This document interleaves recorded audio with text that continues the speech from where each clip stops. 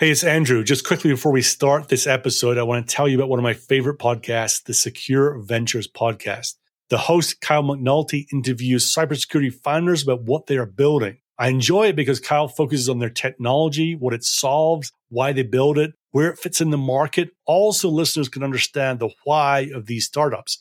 In some ways, it's a great complement to my own podcast where I focus on the go-to-market side, not on the technology side. He's had some great guests on recently. For example, the CEO of Reality Defender, when they talked about the ins and outs of deep fake detection. He's had the co-founder and CEO of Ava Security, and also the co-founder of Radical, Chris Peterson, who was incidentally a founder of Logarithm, where they talk about the role of AI in the SOC. This is not a paid promotion. I just simply enjoy what Kyle is doing with his interviews and get a lot out of them. Check it out. It's the Secure Ventures podcast. Now on with this episode.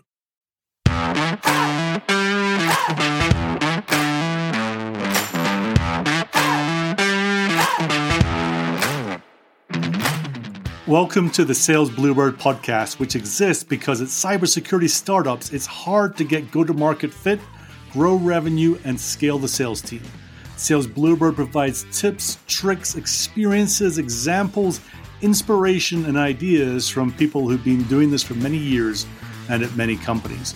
I am your host, Andrew Monahan, and this episode is part of a series of podcast episodes on pipeline generation. It will be no surprise to listeners that the number one challenge right now for sellers in cybersecurity is generating pipeline. And in these episodes will be sales leaders, individual contributors, demand generation practitioners, and experts whose business is all about generating pipeline. We want you to have fresh ideas, approaches, and tips that you can use to transform your pipeline either as a sales leader or as an individual contributor. In this episode, we have Rick Hill, the VP of Sales at Ava Security. Rick led a sales team through all sorts of awareness challenges early on, right through to an acquisition earlier this year. You know, Andrew, the biggest challenge I think a lot of my peers and I have is pipeline generation. It's just getting enough qualified at-bats, right? Specifically for an early stage startup where you're struggling with brand recognition in the market. That can be absolutely the most challenging thing. I think three things that we did relatively well and kind of the buckets in which we thought about that at Ava. I'll go through those with you real quick.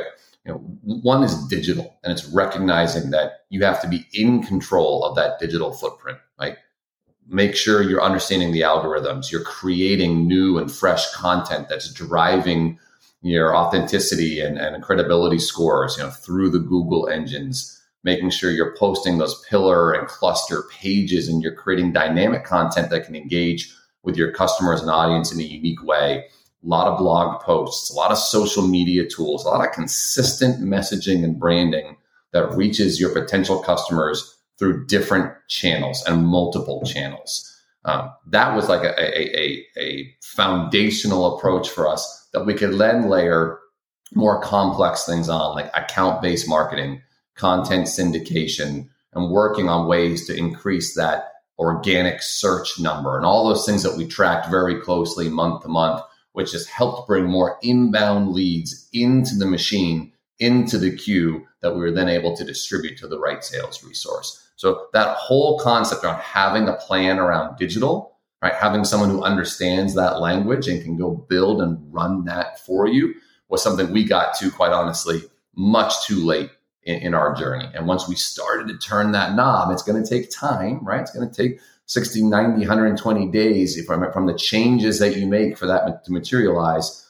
We started to see an exponential return on that in terms of the cost per lead, the number of fresh eyes that we're able to find, the attendance in our events, brand recognition, industry trade rags, those sort of things really started to change for us. So digital is one. I'm still a big fan, call it old school, of half the battle is just showing up. So we really thought about event or activity-based marketing and this quick hit kind of guerrilla warfare approach of let's run events at scale, low cost, think happy hours, renting a bay at Topgolf, doing something that's communal, that's outdoors, that's fun, that brings people together. Obviously very challenging during COVID. We still found a way to do this at a smaller opportunity. But now that the world has opened back up again, doing that, having a bourbon tasting, going to buy cowboy boots, like just doing something unique and different. So here's the key. You find it with yourself, like as a manufacturer, with one of your partners as an integrator, as a sell to channel, and then someone else in that ecosystem. Even if it's just another vendor or manufacturer that works with that partner that doesn't compete with you, to where you're each bringing different types of prospects and existing customers together so that you're bringing a confluence of your customer community together. There's multiple value propositions that can resonate, and you have existing customers talking to potential customers. You're doing that in a safe, casual way that's not PowerPoint centric, that's not in a classroom, that's not just serving them pizza, but that's doing something that creates fellowship and community. Like all day, 100%, we built our business on that methodology for marketing. Right? So you have digital, you have in-person events, and then the third piece to me really is that ecosystem. We called it the API economy. We believe in a very open platform. It was all about how can we partner with other folks to create value for our customers. And what we found was some of those were platform partners like GCP and AWS. Some of those were technology partners, maybe like Splunk or other SIMs that we could dump our information into, or Snowflake for that matter, that created value for our customers. And some were just complementary platforms. We sell video cameras and they sell access control, right? And they work better together.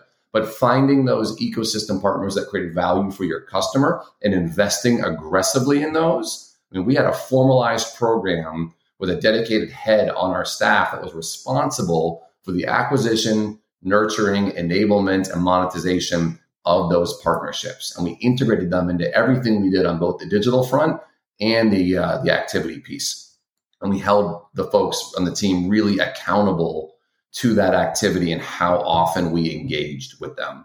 They were at our sales kickoffs. We went on joint customer calls together. They were on our weekly and monthly calls. We shared best practices. We did co-development, sponsored booths at trade shows together. Like it was more than just words on a page. It was a way we went to market. So by doing that well and finding an open ecosystem that creates value to your customer, bring that into a defined digital approach, and then topping that all off with a high energy activity, in-person marketing schedule, like we ended up continuing to not only find more doors that open to us, but a much higher quality level of door that opened to us. So that's how we've created Pipeline. If you enjoyed this episode, please share it with at least one other person and also hit subscribe in your podcast player. If you know someone that you want to hear from on this series of episodes on pipeline generation, let me know, please. Email me at andrew@unstoppable.do. That's D-O at the end. andrew@unstoppable.do. Or you can text me directly on 303-956-0024.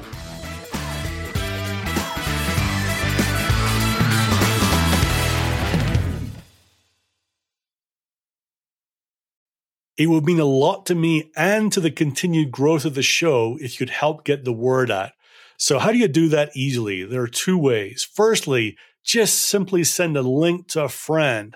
Send a link to the show, to this episode. You can email it, text it, Slack it, whatever works for you and is easy for you. The second way is to leave a super quick rating. And sometimes that can seem complicated, so I've made it as easy for you as I can. You simply have to go to ratethispodcast.com/cyber. That's ratethispodcast.com/cyber, and explains exactly how to do it. Either of these ways will take you less than 30 seconds to do, and it will mean the world to me. So thank you.